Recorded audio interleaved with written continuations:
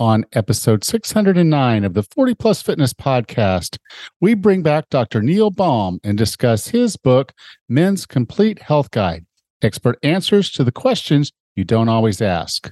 You can find the full show notes for this episode at 40plusfitnesspodcast.com/609. Have you decided you're ready to make a change? To reclaim your health and fitness? The 40 Plus Fitness Podcast is here for you. Each week, we dive deep into health and fitness topics that affect those of us over 40. I'm Coach Allen. I'm an NASM certified personal trainer with specializations in corrective exercise, behavior change, performance enhancement, and fitness nutrition. A Precision Nutrition Level 1 coach, a FAI certified functional age-link specialist, and an OTA Level 2 online trainer. Each week, I'm joined by our co-host, Coach Rachel. She is an NASM certified personal trainer and a RRCA Level 1 run coach. Let us be your coaches as you find your way on your health and fitness journey. All right, let's go.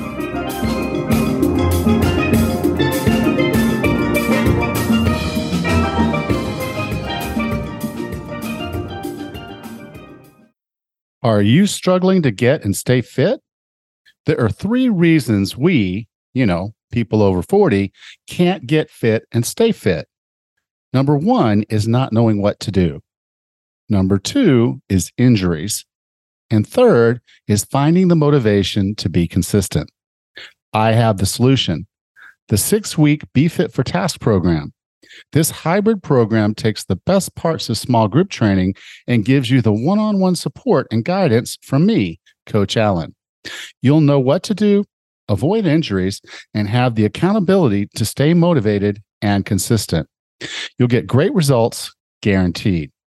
The next cohort starts October 8th. There are limited slots available.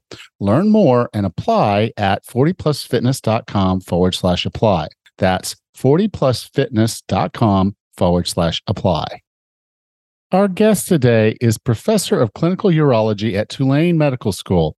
He has written several books on managing a medical practice, long-running columns in American Medical News and Urology Times, and more than 250 peer-reviewed articles on various urology topics. He also holds the patent for a urethral catheter.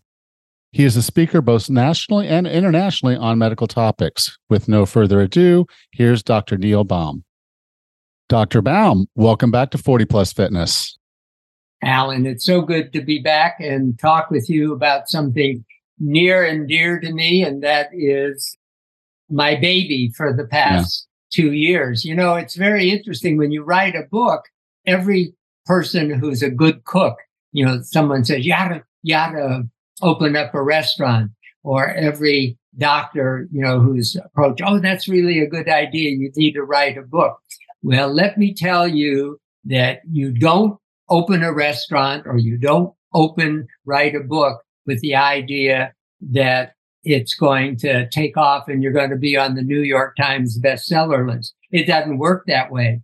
And also, it takes longer to write a book than to have a baby. So when I say this is my baby, I really mean it. Yeah, I do. When I wrote my book, it was, I got it done in a little over 9 months. And that was fast. Everybody's like, how did you write a book? And I was like, well, I didn't do anything else. I mean, this was all I did was write a book. And so when that's all you're doing, it can seem like it's pretty fast. But if you're actually trying to live a life and enjoy yourself and actually get some other things done, it is a lot of work. And this, the books that you've put out, it's like, okay, I know a lot's happened in science and technology and in the medical field in the last 5 years, but this was really, really good. I learned more about my body in this book than I think anything else I've read in a long, long time. And, the interesting thing was, well, as a guy, we've got this really interesting organ in our body. It's called a prostate. And what seems like a fairly benign function that we like to use as often as we can, but it can go wonky when we get older and cause us a good bit of grief as we get older. And as a man, and I deal with the same thing every other man does, is we don't want to go to the doctor. We don't want to complain about things. And so sometimes this prostate can get in our way and make our lives really, really uncomfortable and deadly at some levels. It's the second largest cancer, or most common cancer, is prostate cancer. And while it doesn't kill as effectively as, say, lung cancer or pancreatic cancer, it is still a very dangerous thing and something we've got to be very careful about. And I just really like the way you put this book together and some of your other books that I've read, in that you're giving us the guidance to ask the right questions, because each of us has our own journey as we deal with these issues. We have to have information to make good decisions. And your book gives us great tools to do that. So I appreciate the opportunity to talk to you about your books today. Well, thank you. That is really kind of one of the reasons why I wrote the book, because most men all over America have an attitude: if it ain't broke, you don't have to fix it. And that may, apply, to your car, but it doesn't apply to this wonderful body that we've been given, that we have to take care of. And most men tend to shut down when they go into the doctor's office. They just zip it up. They don't ask the right questions. The majority of men over the age of 50 have heard the word prostate. They don't have a clue where it is and what it does. And so that's why I think a book like this is really important, and why I'm so delighted to participate in this podcast, because we have the opportunity to get the word out, to help educate men, to make them informed so they can make good decisions about their health. Now, the first thing I want to talk about is I want to talk about the kind of the almost aging natural thing that's going to happen, and that is that our prostate's likely to enlarge as we get older. The symptoms we most frequently recognize are, I have to go to the bathroom a lot more often. And so, it's kind of the old man of, okay, or you're waking up a few different times during the night to go to the bathroom, and then you're up again to go again more often than you probably should be. So let's talk about why the prostate enlarges and what we can or should do about that. All right, let me start by describing a little bit the anatomy of the prostate and its function.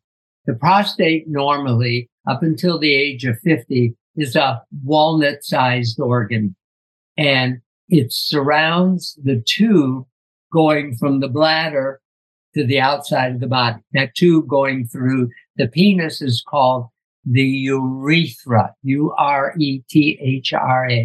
And that tube is surrounded by the prostate like a donut, and the tube goes inside the donut. As men get older, for reasons not entirely understood, that prostate gland enlarges. And as it enlarges, it presses down on that tube that goes through the penis.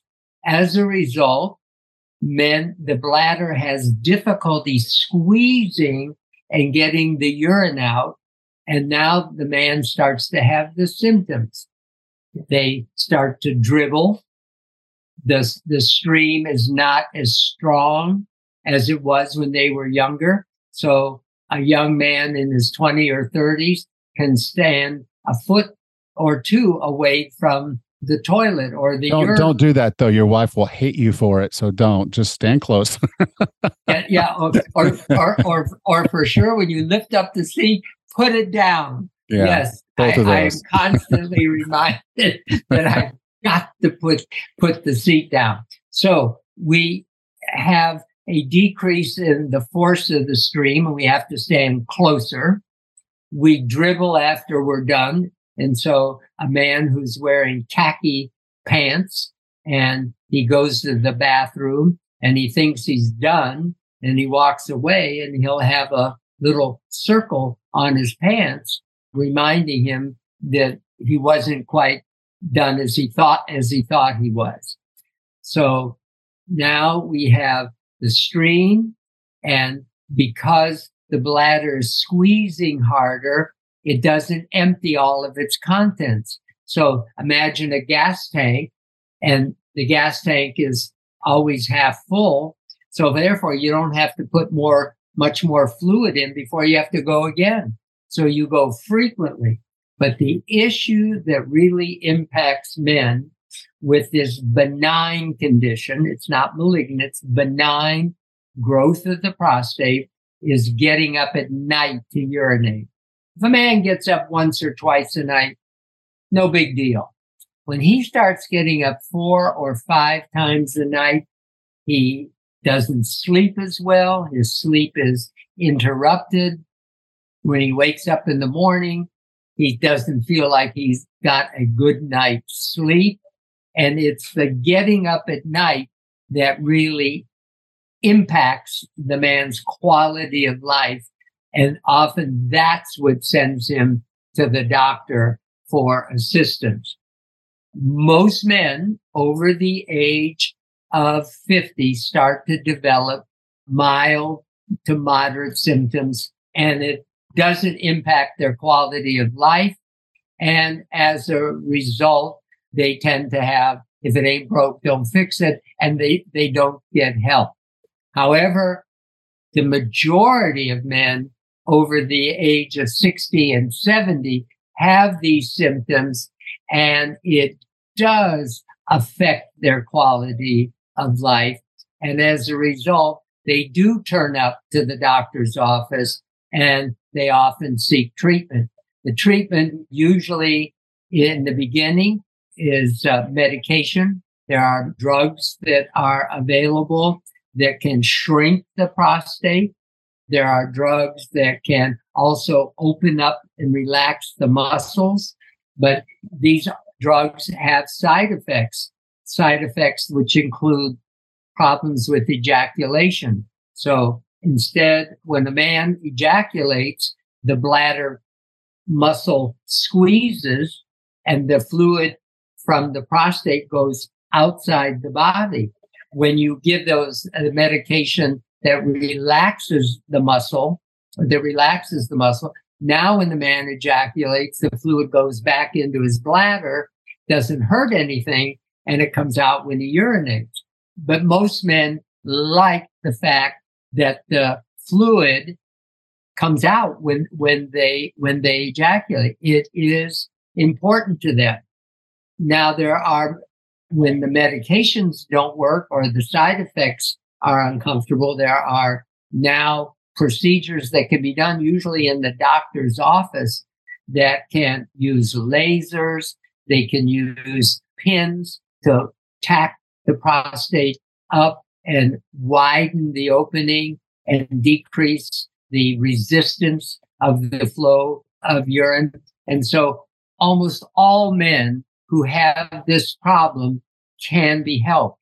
And the majority of it's very common, and the majority of men over the age of 60, 70, and 80 are going to have these symptoms that can significantly impact their quality of life.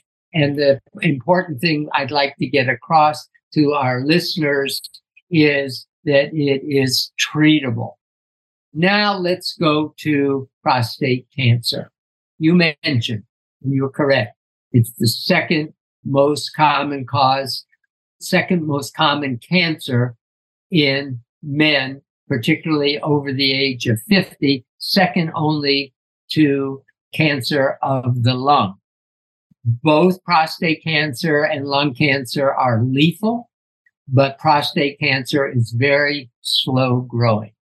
The incidence of prostate cancer is about a 1 in 11, and it usually is the point I want to make. If there's anything I'd like to get across during this interview, is that early prostate cancer has no symptoms. There are no symptoms. The urination problem is not indicative of prostate cancer. If the prostate cancer grows and it starts to have bleeding and it spreads to bones and other areas of the body, that's too late. And then it's difficult to be cured. And so I want to point out it's a disease of aging, not very common in men under the age of 40, really very uncommon, a little more common in 50 and 60.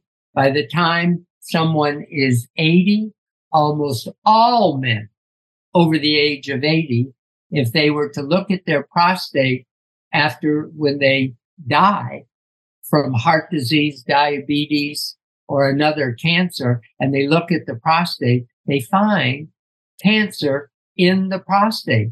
So my message is that you don't die from necessarily from prostate cancer, but you die with it. Now, the good news is that there are screening tests, a blood test. It's called PSA, prostate specific antigen. It's a very simple blood test. It can be done as an outpatient. And if it is elevated, then there are additional tests, and oftentimes a biopsy is required. Now, the important thing to remember is that this is a screening test. It doesn't mean a man has prostate cancer. There are many situations that can increase the PSA. The PSA can even increase if a man has sexual intimacy and has an orgasm and ejaculates the day before the test, because the prostate gland squeezes, and that can elevate the PSA. Let me back up a second. I never did mention the role of the prostate. When a man is younger, the prostate creates the fluid that allows the sperm to go and to, at the time of sexual intimacy, the sperm is in this nutrient fluid, the prostate fluid, and allows it to inseminate and to start the fertilization process and for the couple to have a child. So that's the purpose of the prostate. And as we get older, we're not interested in reproducing anymore. The prostate really has no function. It really is bothersome, particularly from the benign enlargement. But the point that I would like to make is that a man should have a discussion with his doctor about screening.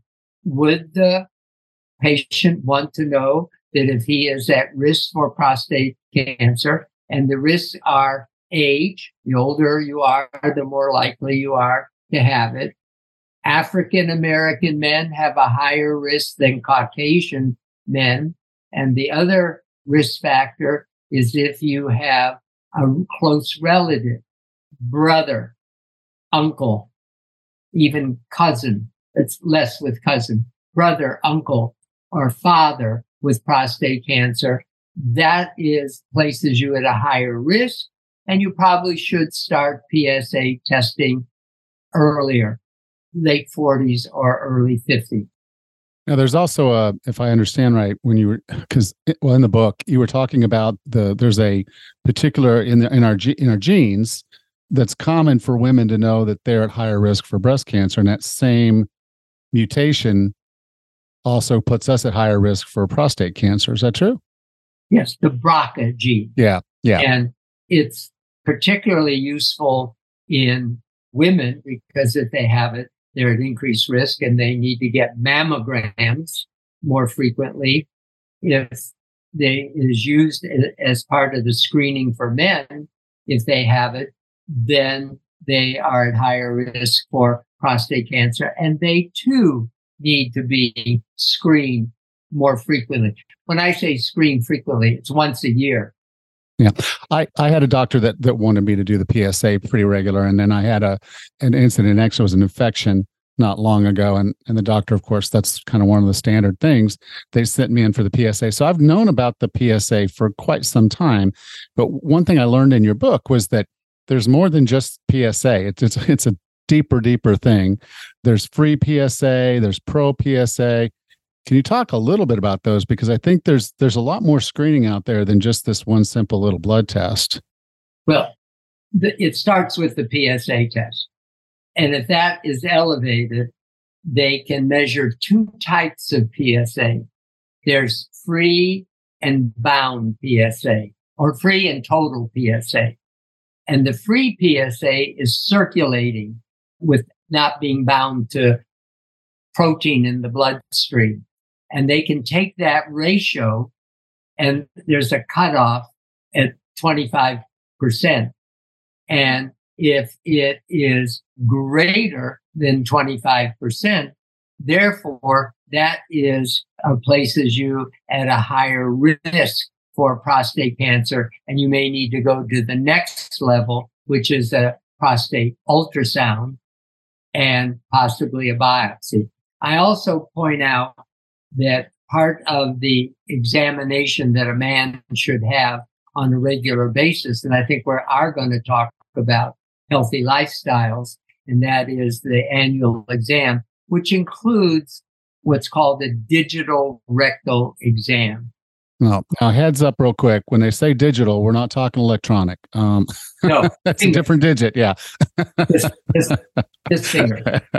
The digital rectal exam. It's uncomfortable. Yes. Yes. Painful. Not. Not really. No. It would be equivalent to a woman having a pelvic exam. Women don't like to have a pelvic exam, but it is not painful. It is uncomfortable. And the same thing, men just don't have things placed there, and it feels like a foreign object in there, and it's uncomfortable, and it lasts 3 seconds. So at most. Yeah. Suck it up, guys. Yeah. You can handle the digital rectal exam. So that's part of it. And I recommend that men over the age of 70 stop getting a PSA test. If you have prostate cancer at age 70 or 75, you don't need any treatment. Treatment is not necessary. You're going to die. Somewhere that's somewhere I wanted to go, because you brought up something I think was really, really important in the book. Was this isn't always, I mean, we think cancer and we think, oh my God, I got to do something. But sometimes just actively monitoring yourself is actually the best thing to do, because of the downside risks that some of the surgeries could have on us. Can you talk a little bit about that? When would we know, okay, this is something we definitely need to deal with now, versus we can comfortably sit back and know, yes, I've got the cancer, but it's not going to harm me in the next 5, 10, maybe even 15 years? You're talking about the advice of active surveillance. So let's say a man has an elevated PSA and he gets a biopsy, and a biopsy has shades of gray. It's not just black and white. There's shades of gray, and there are various scores that the pathologist will give. And so there's very almost normal cells that are cancer, called well-differentiated cells. And then there are highly malignant cells. And if you have well-differentiated cells and PSA is mildly elevated, between 4 and 10, mildly elevated, active surveillance is definitely appropriate. But that means coming back to the doctor every 4 to 6 months and getting a PSA. And if it jumps up significantly, and then you might have to have another biopsy. And if that shows more aggressive cancer, then you might have to proceed to definitive treatment. And we can talk about the side effects of treatment. And the treatment usually, if the disease is confined to the prostate, no spread outside the prostate, the common options are surgical removal of the whole prostate gland or radiation therapy.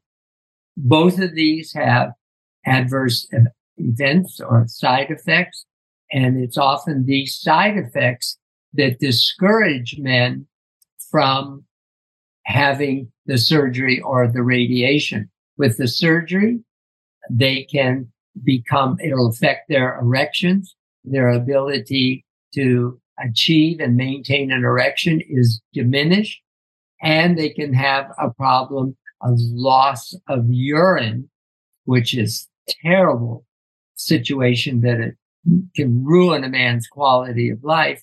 And he has to wear a diaper or he has to have additional surgery because of the loss of urine. It's embarrassing. The man often becomes reclusive.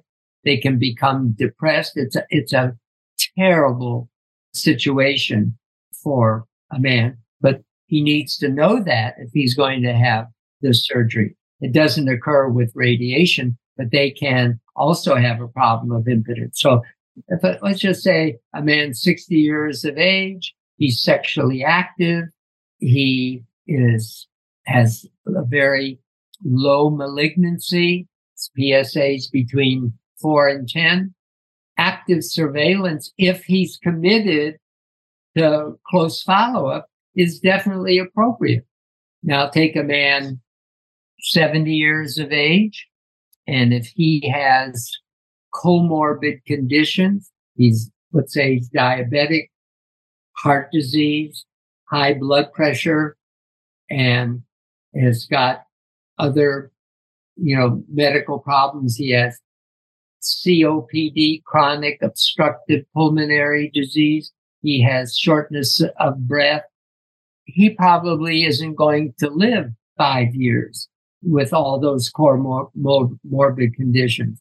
In that situation, I wouldn't recommend that he have surgery because the quality of life that he will have afterwards could be severely affected. He's already having problems. He's already short of breath. He's already taking 5 to 7 pills a day. Okay. So that man would not be, in my opinion, a candidate for definitive treatment. On the horizon, Alan, are new treatments called focal therapy. Instead of treating the whole gland with radiation or removing the whole gland, they can just go in and do an equivalent as what's called a lumpectomy in a woman with breast cancer. Instead of removing the whole breast, there are certain situations where you just remove the lump. Well, this is the equivalent called, the nickname for it is a male lumpectomy. That's on the horizon. And there are studies being conducted now and following these men.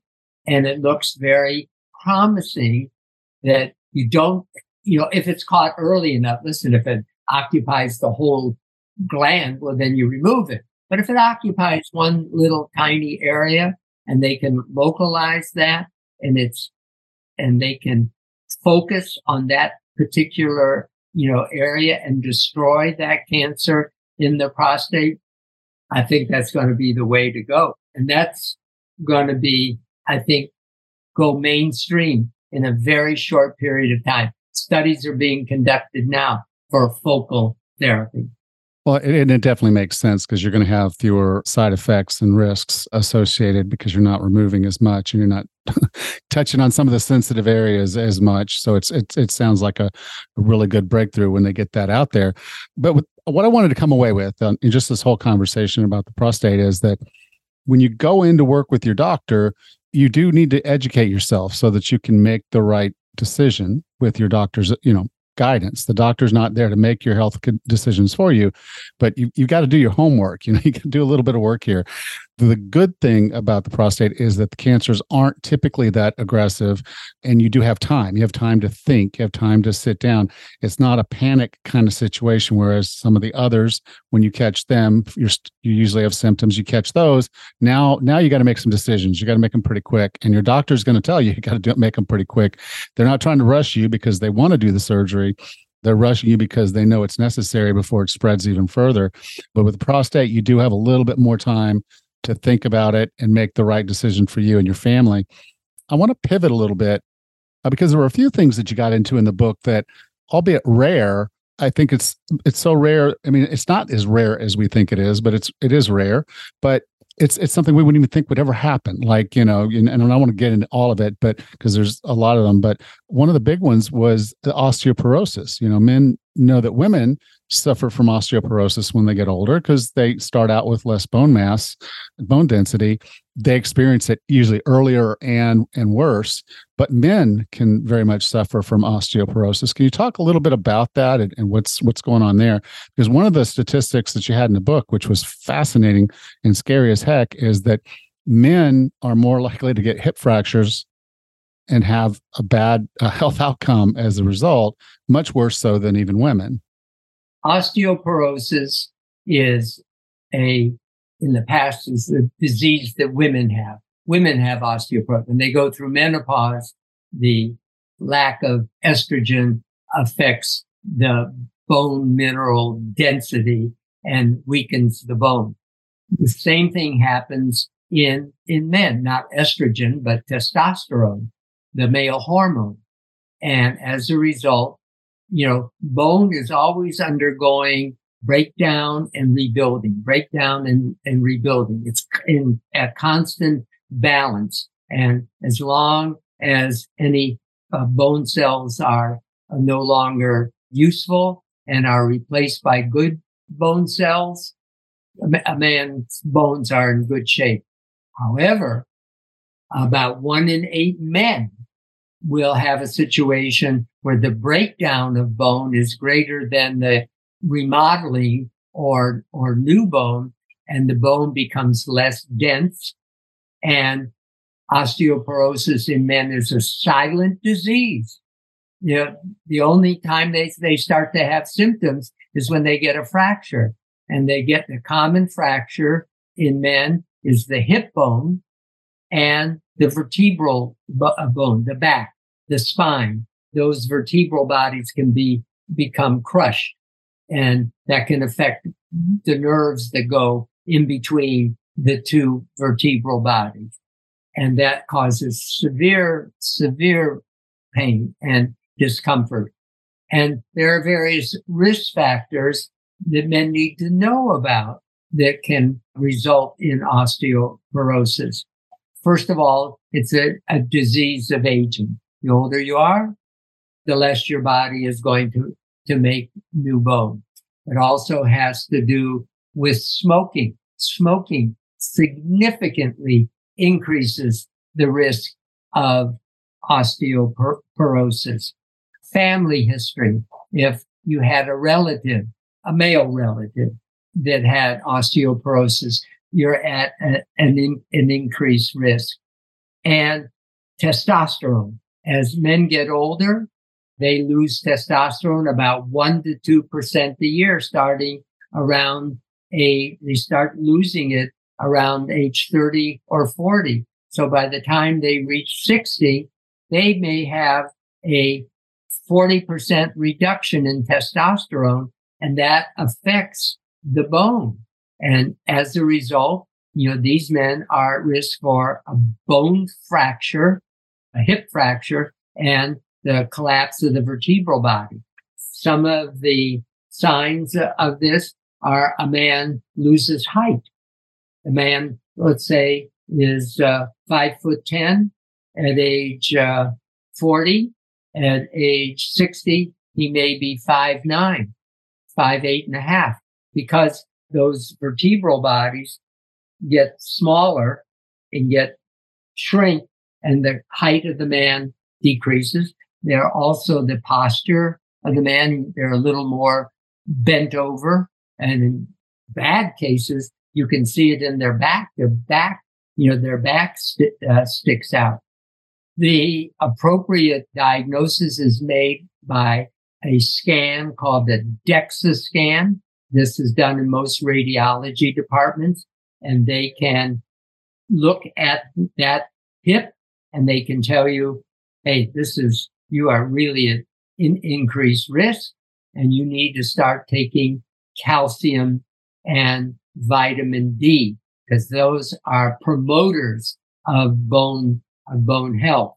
And so and you take 1,000 milligrams of calcium per day and 600 units of vitamin D. Also, you can get vitamin D for free by sunshine. You go outside and the skin makes vitamin D if you're exposed to sunlight. But you still, if you're at risk for osteoporosis and your DEXA scan indicates that, I would still recommend that a man take vitamin D. And there's other drugs that are available. But those are the simple things. And it's also the recognition, if you're at increased risk, you should get this DEXA scan. It's not uncomfortable. Insurance pays for it for the most part. And you can identify, those men who are likely to get this and can start supplementing them with the vitamins, the calcium, and various medications that can help control it. There's another way to control it. It's also a lot cheaper. Resistance training. Yes. Within the realm of where you are. You obviously, if you have thin bones and you got issues, you're not going to start throwing a bunch of weight on your back, because that's exactly how you get one of those fractures. But being active, doing some resistance training with what you can where you are, that additional resistance training is going to train the bone to be a little bit more dense. We're talking about like using weights. Yeah. Correct. Or bands. Or bands, yeah. Or bands. Yeah. Or walking, getting outside and having a brisk walk or jog, can help. And then also you can be very proactive and protective and avoid high impact exercises like jogging. Instead, convert to swimming. I just bought what's called a rebounder. It's a trampoline. Yeah. It's about 3 feet wide and it has a bar, and you can run on this trampoline and watch TV or engage in exercise, and you're getting a kind of a good workout, and it's joint protective. Yeah, and it's moving lymph through your system, so you're helping keep your body properly detoxified. You don't need a detox. You just need to move your body, because your muscles are going to do everything you really need them to do if you move around enough. Well, we're going to talk a little bit, I think, about health and fitness and longevity. Yeah. And I would, like to, throw this out there that, we are able to make people live longer. We can increase the lifespan of people. But what our real goal is to increase the health span of people. And I'd like people to think about focusing on movement, mobility, and marbles. And those are the two things that I think add to good health and increase the health span as we get older. If you're able to ambulate without a walker, a cane, or a wheelchair, that's a real plus. If you're able to engage in communication and have your memory is still intact, that's a plus. And I think so much of what we're going to talk about in terms of longevity has to do with mobility and the marbles, our brain. And to preserve the marbles leads to enhanced quality of life. Quality of life is terrible if you're confined to a chair, you're sedentary, and you can't remember, to take your medicines or what you had for breakfast or who your loved ones are. That's a sad state of affairs. It doesn't have to be that way. I agree. Now, there's a lot of bad things that happened in the last few years since we last talked, with COVID and everything there. But kind of one of the I guess, the silver linings that have come out of the whole COVID thing is that there's been a seismic shift, in my opinion, moving from the way things used to be with going to your doctor's office and sitting in a waiting room for however long, going to a second waiting room where you wait for the doctor for however other long you're going to be there. The guy comes in, reads your chart, says, okay, looks like you've lost a little bit. What about lost some weight, gained some weight? You need to do this, you need to do that. What's your problem today? Oh, you got a sore throat or you got this or that. Well, here's a script. I'll see you. Goodbye.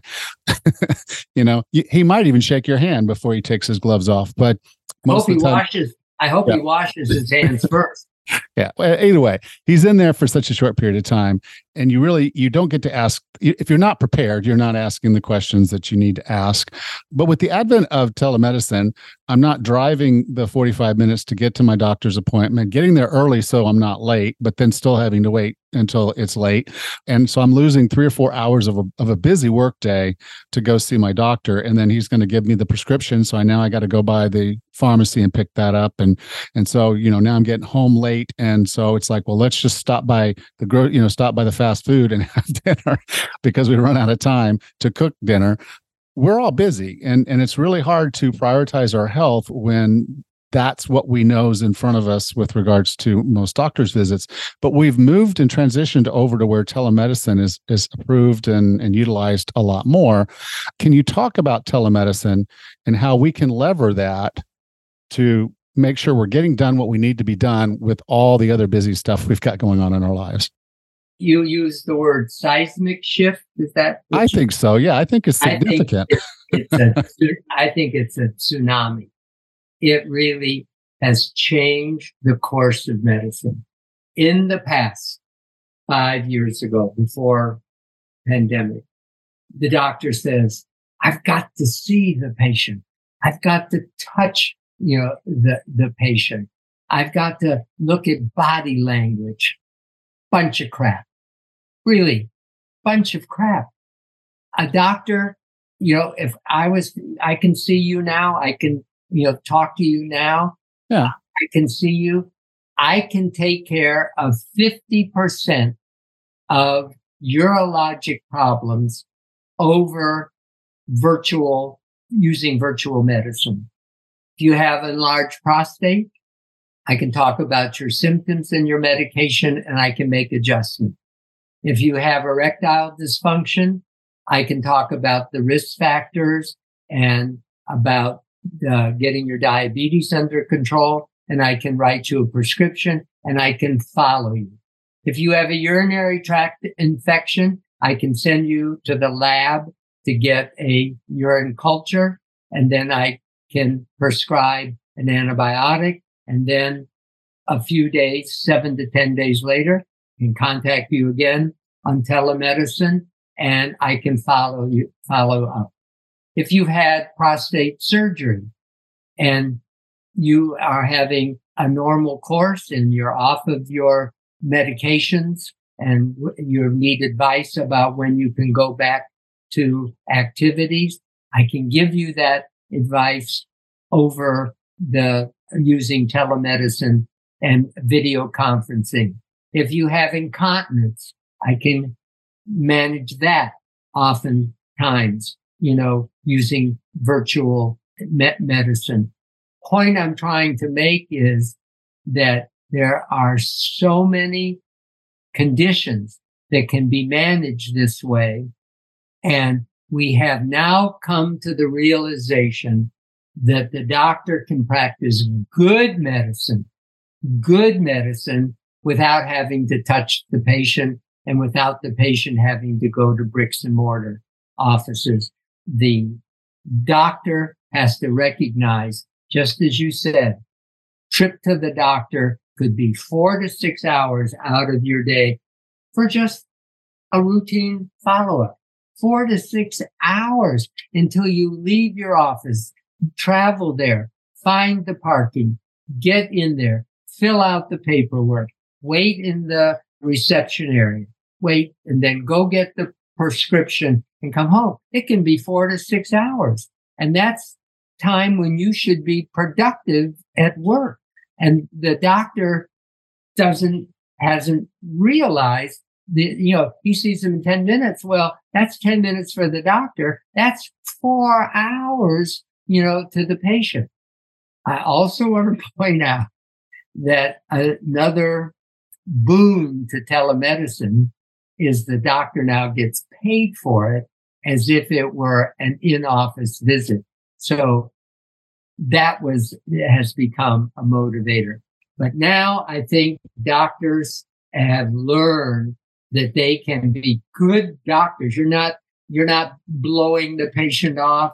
You can have a longer, more comfortable visit. You can have the patient monitor their blood pressure and their weight, at home. They can do home testing, for glucose. There are so many things that now, with fitness trackers and sleep monitors, there's so many ways that you can care for the patient. And telemedicine is really a big plus for patients and for doctors. And also, I have found that when you do telemedicine, the patient is on time and so is the doctor. In the past, the doctor was late and he was 45 minutes, an hour late. The doctor got away with it. Just say, I was in the emergency room, I had a sick patient the previous day. Now, when you have a telemedicine, I said to you, I'll be available at 2:00. You knew I was going to be on time, and I knew you were going to be on time. And that's the way telemedicine works. And so it's much more efficient, much, much more efficient. And it's good, good medicine. Yeah. And a lot of times people won't follow up. And because of that same thing, it's like, okay, well, I don't feel anything bad right now because I got done what I wanted. I got the script. I feel better. And they want to go back to their lives. But the doctor says, okay, well, set a follow-up appointment for 2 weeks. And you don't do that follow-up appointment if you're feeling okay, because the problem went away. Especially men. Yeah. Especially men. Women are much better at follow-up. Men are derelict. And so this is a good opportunity, with the doctor, particularly if you're going to look at going to a new doctor or specialist, have the conversation with them. Do you do telemedicine? Can I set up appointments and do this over video? It's going to save me a ton of time. It's going to save you a ton of time. And we're going to be able to communicate a lot better because I'll be prepared instead of being all flustered. And the other side of it is I can put a blood pressure monitor sitting in my own living room. My blood pressure is going to be a lot lower than having driven across town and walking into a doctor's office. It's going to be more natural to how my normal afternoon would be if I don't have to go to that trouble. My advice to people embarking on a new physician is to interview that new doctor, pay for the interview. Usually they don't charge for it. You pay for the interview. You read my book. Yeah, there's questions. You've got a whole script in there. Here's what you say when you walk in the door, and here's what the doctor's probably going to ask you to sign this waiver, basically, informed consent form. And so these are the things you're going to expect, and you laid it out in the book very, very clear. When you go in, ask these questions. If they don't feel comfortable with the answer, go back to your insurance company, find another doctor on the list that you can interview. Well, and also you are correct. You want to ask. Will you agree to telemedicine for 5? Not the first visit, I really don't think should be a telemedicine visit. I think you need to develop rapport, with the doctor. And it can be done. My art style was to visit the patient for the first time, and examine and touch my hands on the patient and examine the patient. But then you want to find, does the doctor do telemedicine? Does the doctor do email? Does the doctor return email and phone calls within 24, 48 hours? You don't want to wait 2 weeks to get a report. And does the doctor have a portal? The portal is that this records the results of laboratory testing and imaging that becomes transparent between the doctor and the patient, that is put up on the portal. It's encrypted, which means nobody else can look at it. You have to have a username and password. And I think most of us that we've used online banking, so we're very comfortable with logging into a website and seeing things that we don't want other people necessarily see. There's all your transactions laid out. This is similar. Your details are going to be there. So when your doctor tells you, well, okay, yeah, your cholesterol is a little high, your HDL is really, really good, your LDL is a little elevated, your triglycerides are down, here's what I feel the course of action should be based on what I see in front of me. And you can see it too. And you can say, well, okay, that makes sense based on what I see and what the doctor says versus, yeah, you got to wait, get a piece of paper when you walk in the office, you're scanning through it, trying to figure out what the doctor is going to ask you and talk to you about. And there's so much going on because they're weighing you and then they're taking you to a little room and now you're stuck versus if there's a portal, you go in there, you look up your details, you kind of have some questions that you know are on the top of your mind. If the doctor doesn't bring it up, you bring it up. So it's a much fuller and better prepared conversation on both sides. I would like to mention that the healthcare for patients is so much better if they prepare for the visit. And that means, writing out what questions I used to give out a card, a 3x5 card. It says, what 3 questions would you like to ask the doctor today? That avoided me thinking that I'm done managing the patient, put my hand on the doorknob, ready to walk out and say, wait, I got one more question. And that's not a good way to ask the question. You write it out, you think about what you want to accomplish, on your visit, and you share that, with the doctor. And the doctor appreciates that. If you write it out, give the doctor the papers that I'd like to cover these 3 things today. These are 3 questions I would like to ask you. You're a better patient and you're going to have a better health outcome when you are proactive. Women start from a pediatrician and then they start having reproductive in their 20s and 30s and they start seeing the obstetrician and they do get the women are much better at breast self-examination than men are with testicle self-exam. And the point that I'm making is that women have a relationship with their doctors from the time of their pediatrician till their middle age. A man at the age of 18, when he goes off to college, he's done with the doctor and he doesn't see a doctor till he's 50. And if he's lucky. Yeah, if he's lucky, he'll get to see the doctor at age 50. But men, really don't have the same healthcare experience that women have. And as a result, men are in the dark. They become silent. They don't know what to ask. And as a result, I think their health, lingers on, their problems linger on. They don't get diagnosed with hypertension. A guy could never see a doctor and hypertension is silent. You don't feel that your, blood pressure is up. The men are silent and they don't seek out healthcare till they're about 50 when things start to break down.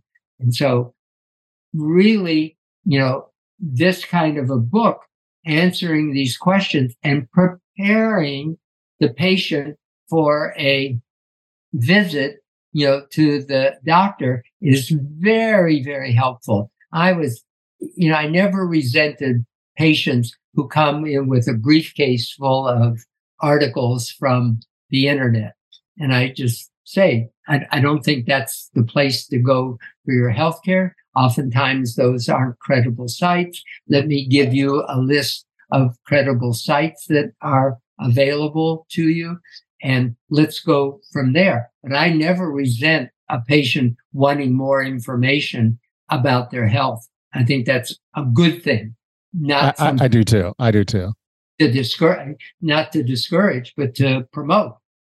Dr. Baum, I define wellness as being the healthiest, fittest, and happiest you can be. What are 3 strategies or tactics to get and stay well? Diet and exercise. I got it down to 2. Okay. We are an unhealthy nation.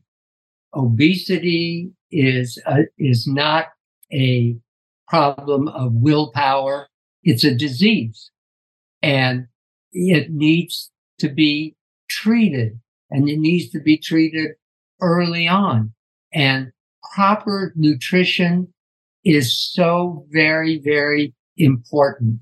And I think if you have a good diet, fresh fruit, vegetables, lean meat, chicken, fish, avoiding trans fat and polyunsaturated oils, having high fiber in the diet is very important.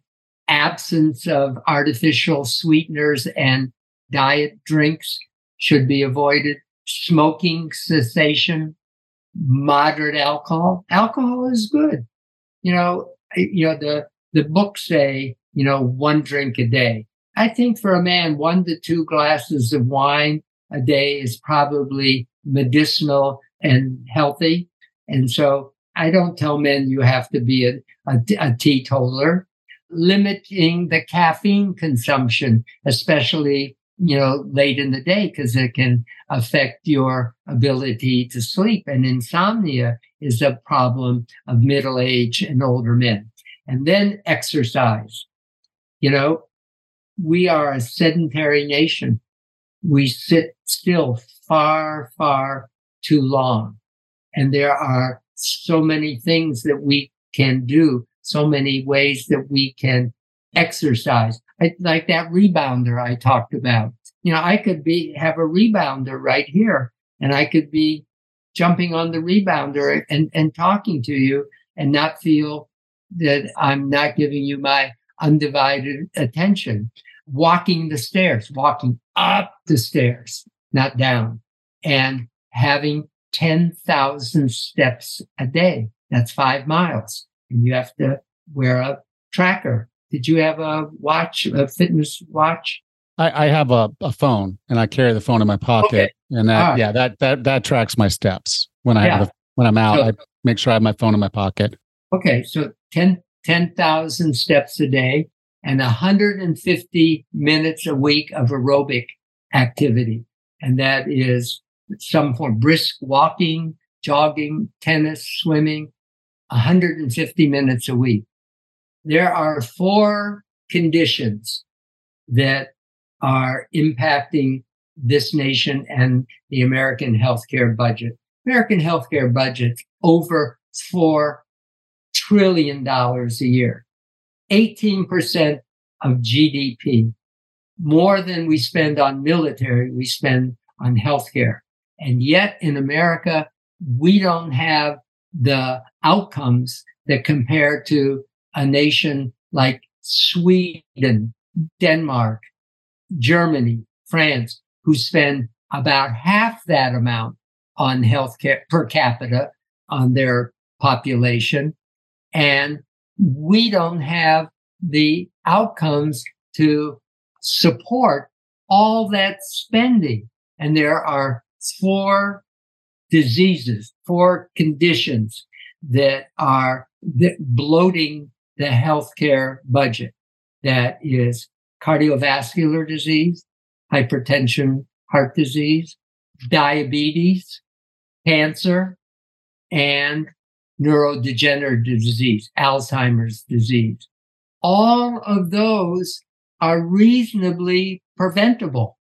And with proper diet and exercise and, a few other things, healthy lifestyle, use the seatbelt every time. Go around the block, put the seatbelt on. Smoking cessation. Don't engage in foolhardy, activities. Don't go bungee jumping at age 60. That's probably not healthy to do. But practice good lifestyle habits. Get 7 hours of sleep a night.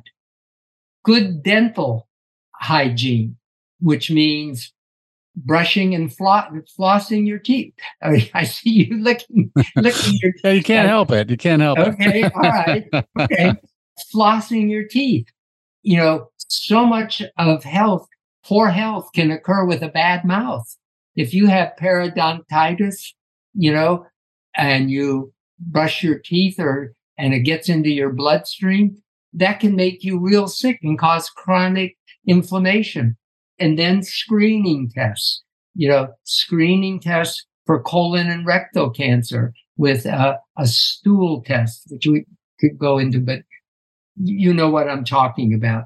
Colonoscopy, depending on your risk factors, the PSA test, cardiogram, chest x-ray. These are preventive health that can take those 4 conditions and move them off the plate. So, Dr. Baum, if someone wanted to learn more about you, learn more about your books, including it's called Men's Complete Health Guide, Expert Answers to Questions You Don't Always Ask, where would you like for me to send them? Send them to Amazon.com. Okay. I'll have the links in the show notes. You can go to 40plusfitnesspodcast.com/609, and I'll be sure to have links to the books there. And one other book that I highly recommend is Outlive by Peter Attia. And I'd like that to be in the show notes as well. Sure thing. Because this is written for lay people about trying to make our health span equal to our lifespan. We've done a really good job with lifespan. From 100 years ago, we've added 20 years to our lifespan. But now we need to talk about the health span. And this book goes through a lot of practical ideas that we have discussed today, that I highly recommend this book as well as my own. Yes. All right. Well, thank you so much for being a part of 40 Plus Fitness. I look forward to getting together with you again, Alan. Last time it was 5 years. Let's not make it that long. Yeah, let's not. Okay. Thank you, Alan. Okay. Hey, Raz. Hey, Alan. It was nice that you had Dr. Baum back. That's pretty cool to have a repeat author on your show. He must be very prolific with his books. Yeah, I barely remembered the interview I'd had with him back then, other than it was an interesting title, like "How's It Hanging?" Was the title of his book, and so this was a lot more. I would say this was a little bit more formalized, and he was doing it with other doctors. So the Men's Complete Health Guide obviously doesn't have as much swagger as "How's It Hanging," but yeah, And 5 years, a lot's happened in the field of surgery, around prostate cancer and some of the issues there. So I was glad to have that conversation with him. Dr. Baum's written a lot of books on this topic, and particularly he has one that's on prostate cancer, which is awesome as well. And then How's It Hanging is a very similar book, but maybe a little bit more casual than this one. It's really just to get men aware that we have these health issues, whether we want to admit it or not. And if we wait till we're broken, sometimes that's too late to really fix the core problem. And so that's why I wanted to have him on to have this conversation. And things like telemedicine is a game changer, because when you can sit down and just call your doctor, it's a 15-minute phone call, and then you're back to work. You literally close your office door, or you go somewhere where, like a conference room, and you sit down and have a 15-minute conversation with your doctor, and then you're back in the work. You didn't have to drive across town. You didn't have to sit in the waiting room. You didn't have to do all that kind of stuff. And the doctor can basically help you meet your health outcome goals right there on the phone. I think that's huge. And ladies, you can schedule the call and don't tell your husband. And you just hand him the phone. He's like, "This is for you. Who is this?" Your doctor. Have a conversation. And then oh gosh, you have a list of questions. Have a list of questions for him right there. Hand him the paper, hand him the phone, and then just say, "Go." And again, it's high time that it happened. I'm glad that it's happening the way it had to happen with COVID and everything is kind of sad. But the shiny silver lining of this whole thing is that telemedicine is now a commonplace. Because before, I had a doctor, my health doctor, we were telemedicine because I didn't live where he is. I would go in there about once a year and see him in person. But other than that, no, I was anywhere else in the world, Malaysia, Africa. I even called him one time from Iraq. Gosh. Is like, that's when my call was. And I was like, okay, so it's evening. I'm sitting in my hotel room in Iraq and I have a phone call with my doctor. We were able to do that. And, but he was kind of cutting edge. He was doing things that other doctors weren't doing at that point in time, which was why he was my doctor. And I didn't have to be in the hometown with him because I didn't have to go see him every time I wanted to see him or talk to him. I had a doctor that I could call when I needed to call. So I'm really glad that telemedicine's out there. This is a really good book, though. This is for guys. This is just a good book for you to kind of just go through. And it's not even something where you'd have to read it from cover to cover like I did. It's where you can sit down and say, okay, I'm curious about this. And you can flip to that section of the book. There are parts that I say read the whole thing because he has an anatomy lesson on the front. And you may think your junk, but there's a lot more down there than you think. Yeah. And so this is just a good idea. It's like, why is this happening? Why am I experiencing this? Is this normal? Is this bad? What does this mean? And so this is just a really good primer for you to understand the anatomy and understand what's going on there. And then just recognize some of these things just don't come to mind, like osteoporosis. Right. And the fact that, if you fall and break your hip, you could be in big, big trouble. So making sure you're getting adequate nutrition, resistance exercise, all those things we talk about every week, they're important. And they're important for women and they're important for men. And so don't poo-poo something you learn about women, because men, we might have some of the similar issues because guess what? We got bones too. Yes, for sure. Yep. These are all good things. And it's good to have this, like you said, this type of primer, because sometimes you don't realize what's happening until it's maybe a little bit too late or hard to bring that back with treatment or whatever, especially like the PSA screenings. I talk about cancer screenings all the time with you, Alan, and PSA is a simple one. You get your PSA score and you keep an eye on it until it needs further attention. It's a simple screening and could save you a lot of trouble in the long run. Right.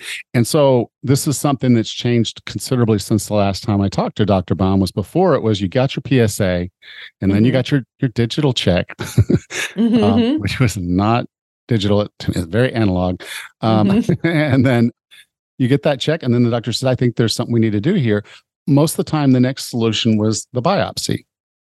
So now they're doing a biopsy. Now that's okay. But one of the problems with a biopsy is whenever you cut into a cancer, it has the potential to spread faster. So it can metastasize because you cut it. And so the biopsy is not necessarily a thing you want to do if you don't have to. So a lot of doctors wanted to push for the MRI before the biopsy, which tells them a lot more about where the lump is, how it's lumped.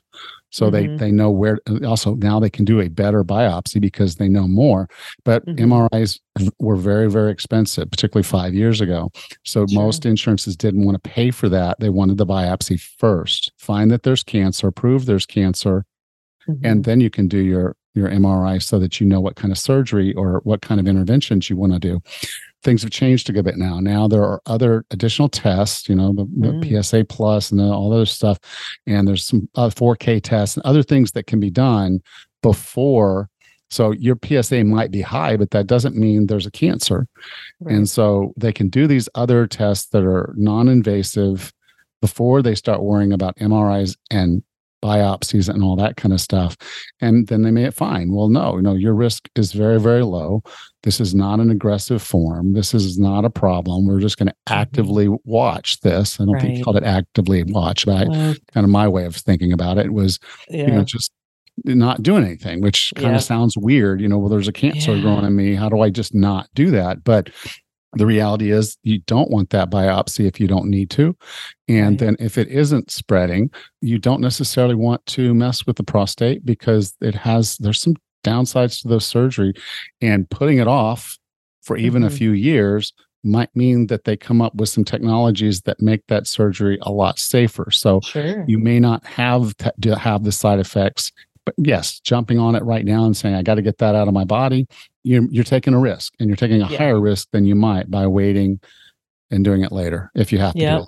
Yep, that's really great. It's awesome to see how technology and the study of different cancers like the prostate cancer has advanced over the years. it just makes things a lot easier. And yeah, he called it active surveillance.